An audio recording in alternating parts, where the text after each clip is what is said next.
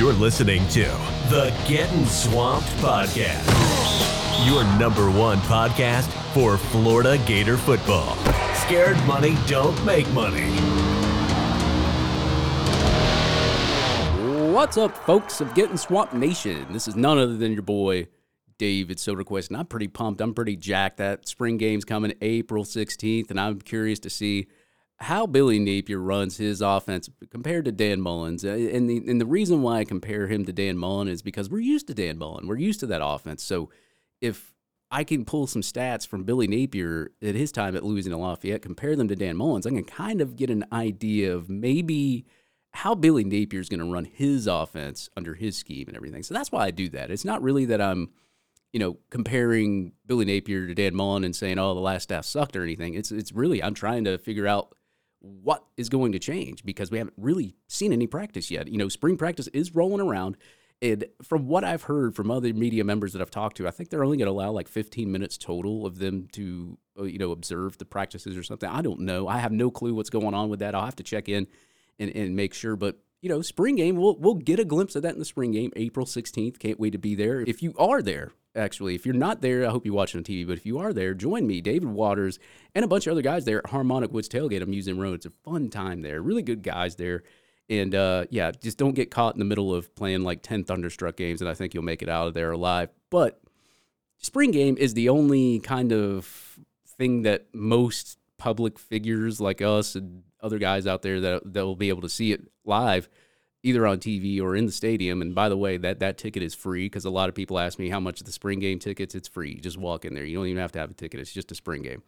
But I'm really curious to see some of the positions and how they use and utilize those guys. And one of the positions that I was really, thinking of this week and I was really excited to go over was tight end. So on today's podcast, we'll be going over, some of the tight ends coming into the lineup here, some of the tight ends history, how Billy Napier utilizes his tight ends compared to Dan Mullen. So we'll see where that goes, and how the tight end recruiting's been over the past 4 years as well against all the other SEC teams. But first, a little bit of tight end history for you folks. So Florida, and it's no secret here, guys, Florida's all-time leading tight end in reception yards, Kyle Pitts. He caught 1,492 yards total in his career as a tight end, 100 receptions, averaging 14.9 yards per reception, and had a total of 18 touchdowns. I don't even have to say that's elite because we've seen Kyle Pitts. He also won the John Mackey Award in 2020 and the Consensus All-America Award in 2020 as well. Kyle Pitts also leads the tight end group in all-time touchdowns with 18 total receiving touchdowns for his career. Coming in second, we all know this guy, part of the national championship winning team, Aaron Hernandez, 12 total receiving touchdowns, who would also be another Mackey Award winner and Florida's only other Mackey Award winner, and he won that in 2009. But third in total receiving touchdowns would be Aaron Walker with 9 total receiving touchdowns. And a funny thing, you probably don't know about Aaron Walker, he actually, it looks like he says the designated hitter for the Gator baseball team when it opened in 1999. I didn't know that when I looked that up about Aaron Walker, so that's a pretty cool fact about Aaron Walker. If you guys were a little bit younger like me, I was only 13 or 14 back in 1999, and not trying to make your older people that listen to my podcast feel old, but I'm 37 years old. So pretty interesting stat there from Aaron Walker. But they weren't the only tight ends who would come through Florida that would be really productive. Jordan Reed, a huge contributor to the team back in 2010 to 2012, but he mainly played quarterback in 2010.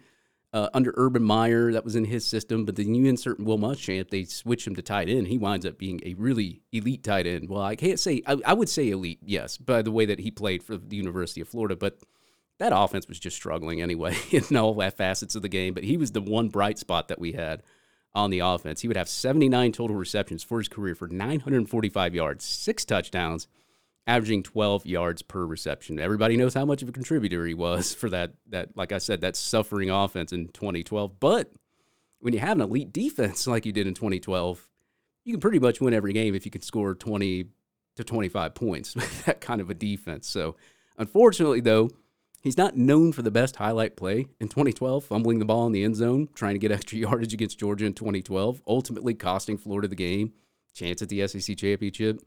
chance at the BCS National Championship, but I can't put it all on Jordan Reed on that game because I think we turned the ball over 6 times that game. I think it was 2 interceptions and 4 fumbles. I think that's what it was. I know Jeff Driscoll threw one in the end zone.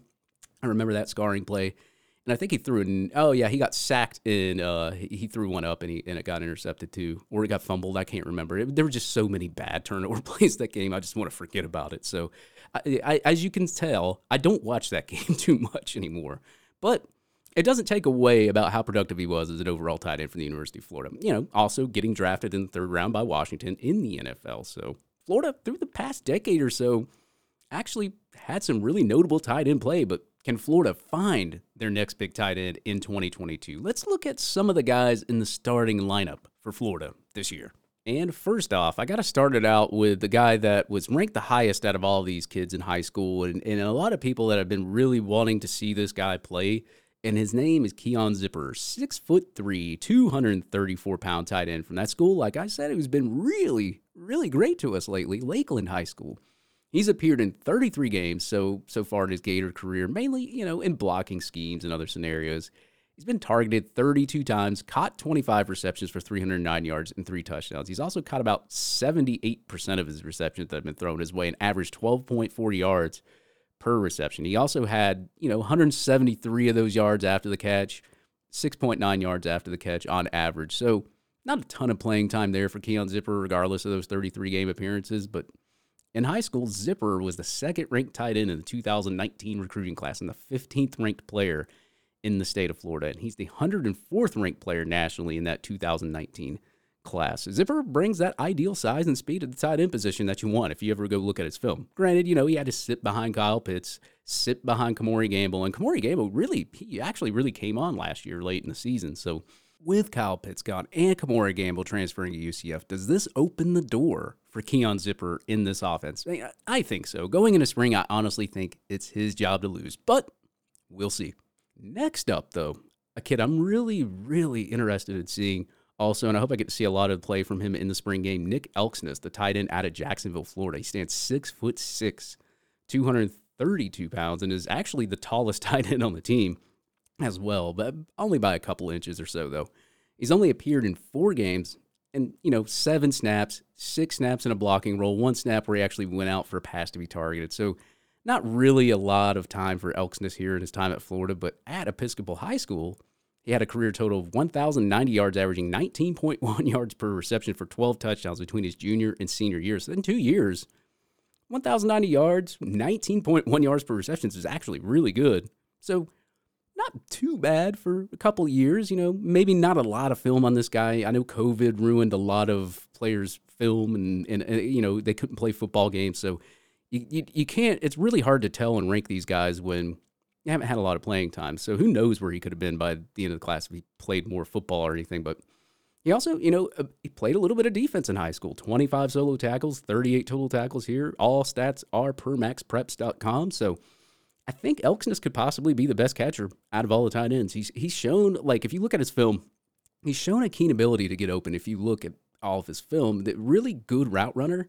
And I think he might be the challenging tight end for that second spot, even maybe the first spot behind Zipper. But who knows? He could win. He could get the starting nod. And I'm really curious to see in the spring game who they have Elksnis matched up with when he gets there on the field, whether it's the corner, safety, whatever.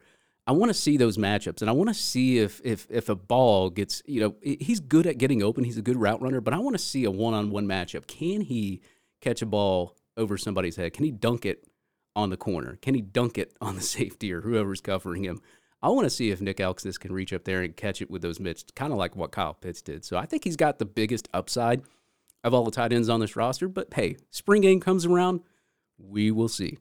The next player is the one I particularly like. I got the pleasure to interview him on the Gator Collective Spaces for a bit, and really, he's a great kid. Jonathan Odom, really awesome kid, great personality, real gritty work ethic, and overall, I like his personality. He doesn't seem like the type of guy that's going to complain a lot. He's going to do the work. He's going to smile while he does it, and, he's probably killing phase 2 right now. I would say Jonathan Odom, man, real good kid. He's appeared in 12 total games, also mainly in blocking scenarios, so no real in-game experience. I'm not going to go into college stats because there really isn't any college stats so far in his career.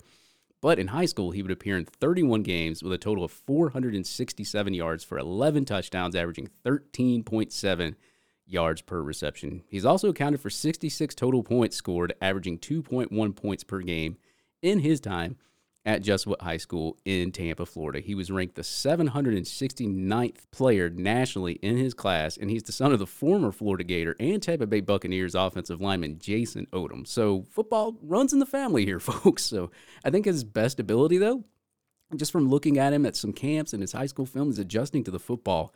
There have been plenty of clips that I've saw in camps where maybe the football went a little bit more in front of him or above his head, and he was able to actually make a great adjustment and still wind up with a catch. So really good hips and hands there coming in from Jonathan Odom here in Florida's future. So, like I said, I like the kid's personality. I think he has a good work ethic. And I don't, obviously kids coming fresh out of high school, not a college, a lot of college experience need to get developed. You got to get developed and get them starting experience. So I think he'll be pretty good in this offense. I think he'll get acclimated with the staff. And, like I said, adjusting to the football is one of his best qualities if you look at his film. So, last but not least, Gage Wilcox, 6'4", 241-pound guy from Jefferson High School in Tampa, Florida. He's also only appeared in 2 games, mainly on special teams, so not hardly any attempts in college. So we'll go ahead and run down his high school stats here real quick. He was the 12th ranked tight end in the country and the 311th ranked player in the 2021 class. This guy also, really fantastic route runner. He can really accelerate out of the break, though, too. He's really good at getting out of his breaks real quick. Maybe not the best, elksness of high pointing the ball, but can really get down the field for his size. But in high school, he appeared in 30 games. He totaled for his career only 390 total yards and receptions, averaging 11.5 yards per reception and 9 total touchdowns. So not really, eye-opening stats in high school, and it really doesn't look like he had much playing time until his junior and senior year, playing in only 8 and 9 games. And like I said before, COVID kind of messed a lot of players' films up as well. So, but for 24/7 Sports to have him ranked as high as a 4-star with that much playing time just shows that 24/7 and all the other ranking agencies think very highly of Gage Wilcox. So I'll be curious to see how his college career develops here down the road. But that's not it. Just when you thought we were done talking about the tight ends coming into the class, there's one more in this 2022 class that you may not know about because he's listed as an offensive tackle on 24/7 Sports and a lot of other sites and On3 and all that. And that is a guy by the name of Tony Livingston. Billy Napier alludes to talking about Tony Livingston in one of his press conferences. Let me go ahead and roll the clip for you real quick. I think that Tony is an athlete, right? I think certainly we had to do a lot of research, right? I mean, in this situation, he's a fantastic basketball player. Unique dimensions, right? I mean, this guy's 6'4" and 3/4. He's 225 pounds this weekend. He's got 11 hand. That's very unique. He's extremely long, and he's got a big frame, right? I think, I think Tony's a survivor, right? When you guys start digging into his story, all the things that he's overcome. He came up unofficially this weekend. We had a chance to spend time with him. And I just got a really good feeling from him about the type of person he is. He's got a good heart, and I think he'll be a good player here. Now he's a developmental player, right? I think he's got to work really hard this spring and certainly show up. But I think he's a unique athlete, right? If you watch the basketball footage, they had ground level footage of when he came to camp here that we were able to watch. Then he comes in the door, you're digging into his story. We had a gut feeling that he's what we're looking for, and we're extremely excited about his potential. So, we listed him as a tight end, and I certainly think that he can play that position for us. Tony Livingston, 6'4", 225-pound, tight end now, not an offensive tackle. 24/7 Sports has him listed as a 4-star. Ranked 306 nationally, but that's at the offensive tackle spot. So now you can just kind of really throw that ranking out the window.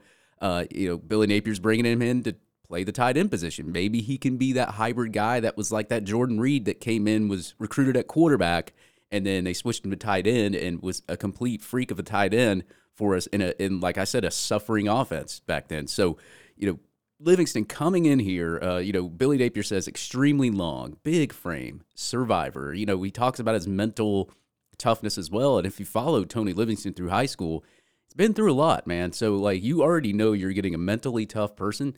you know you're going to get a guy that's an all-around athlete. If you ever look at some of the basketball film in high school as well, he's dunking on kids and everything like that. Just a really good all-around athlete. And, they said they had a gut feeling about Tony Livingston. So really excited to see, that's the mystery guy here on this tight end, spot. Obviously, he's going to be a developmental guy, like Billy Napier said, but he said he's a unique athlete, like a Kadarius Toney coming out of here as a 3-star, a quarterback, on 24/7 Sports. You turn him into an athlete, and then you turn him into a receiver, and he can just do everything. Like Kadarius Toney was always hard to tackle, great hips, can get out of his breaks really fast, and now he's playing in the NFL for the Giants. So really cool to see Billy Napier kind of comment on Tony Livingston's mental toughness and his physical toughness and how much of a unique athlete. So we'll see what happens with Tony Livingston here.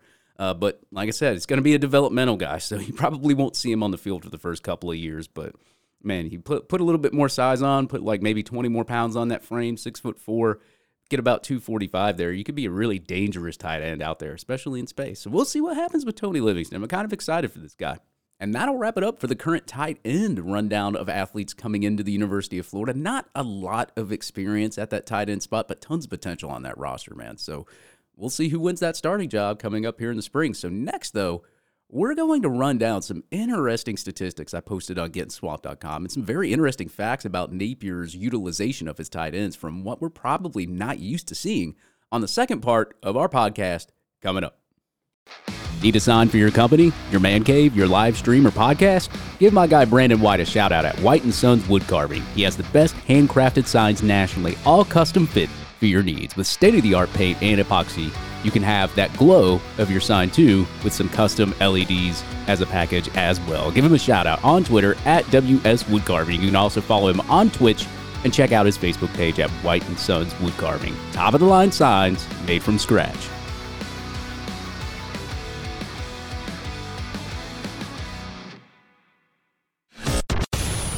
You're listening to the Getting Swamped podcast with your host, David Soderquist, your number one source for all things college football and Florida Gators. All right, now let's do a little bit more studying on Billy Napier and his time over there at Louisiana Lafayette and see how much tight end production he had over there and how he utilized his tight ends. As I posted on the side earlier, it's funny when you compare Billy Napier to what Mullen did over here. I do that a lot just based on the fact of, what's going to change because we don't really know. I mean, we know what we see on film.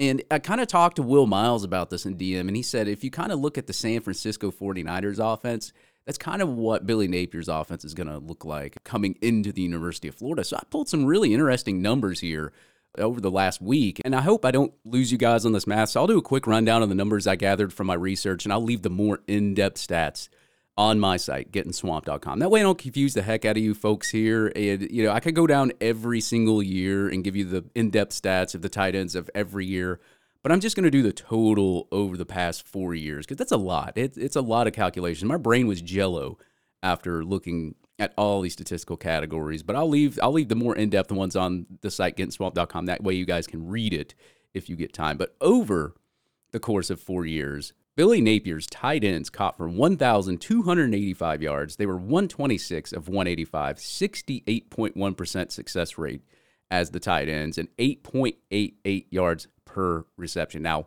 blocking, it's a big thing for tight ends, right? That's in some cases, that's how you win the starting job because you got to do everything right. How many coaches do we know that say, yeah, well, he can catch the ball really well, but he can't block, and that's why he's not the starter. He's not the starter. He's got to do everything right. So you got to do everything right as an overall player, but blocking snaps for tight ends, big numbers here for Billy Napier, something you got to pay attention to here. On average, Billy Napier's tight ends blocked on passing and running plays 66.3% of the time in his tenure at Louisiana Lafayette. So there was 475 plays that were blocking for the pass and 2,948 snaps they were in run blocking plays. So out of those 3,423 blocking snaps total, 13.8% of those were pass blocking snaps, while the other 86.2 of those snaps were blocking for the run game. So that's pretty interesting. The rest of the 1,741 snaps, the tight ends were, I said, either running for a pass attempt or a gimmick play to throw off the defense,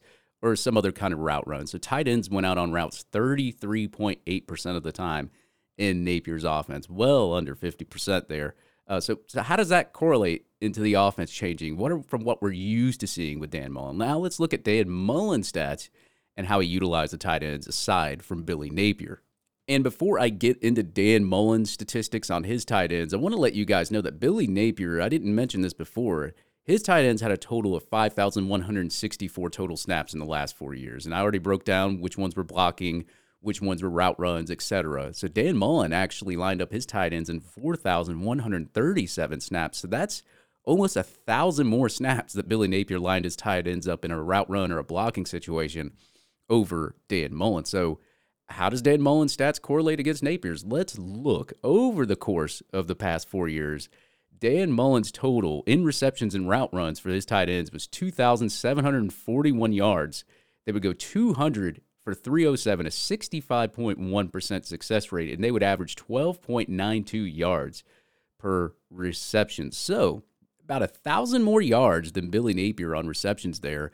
And the success rate there, Billy Napier had a 3% more success rate in catching the football with his tight ends, but Dan Mullen averaged 4 more yards than Billy Napier did there. So now let's look at Dan Mullen and how he used his tight ends in blocking situations. So Dan Mullen's tight ends lined up for pass blocking plays in 377 snaps. Run blocking plays, they would line up 1,792 snaps. The rest of the 1,968 snaps were route runs, etc. So 52.4% of tight end snaps were blocking plays, while the other 47.6% were not. So on blocking plays, 17.3% of them were pass blocking snaps, while the other 82.7% were run blocking snaps, compared to Napier's 13.8% for pass blocking and his 86.2% for run blocking. So Mullen lined up his tight ends 3.5% more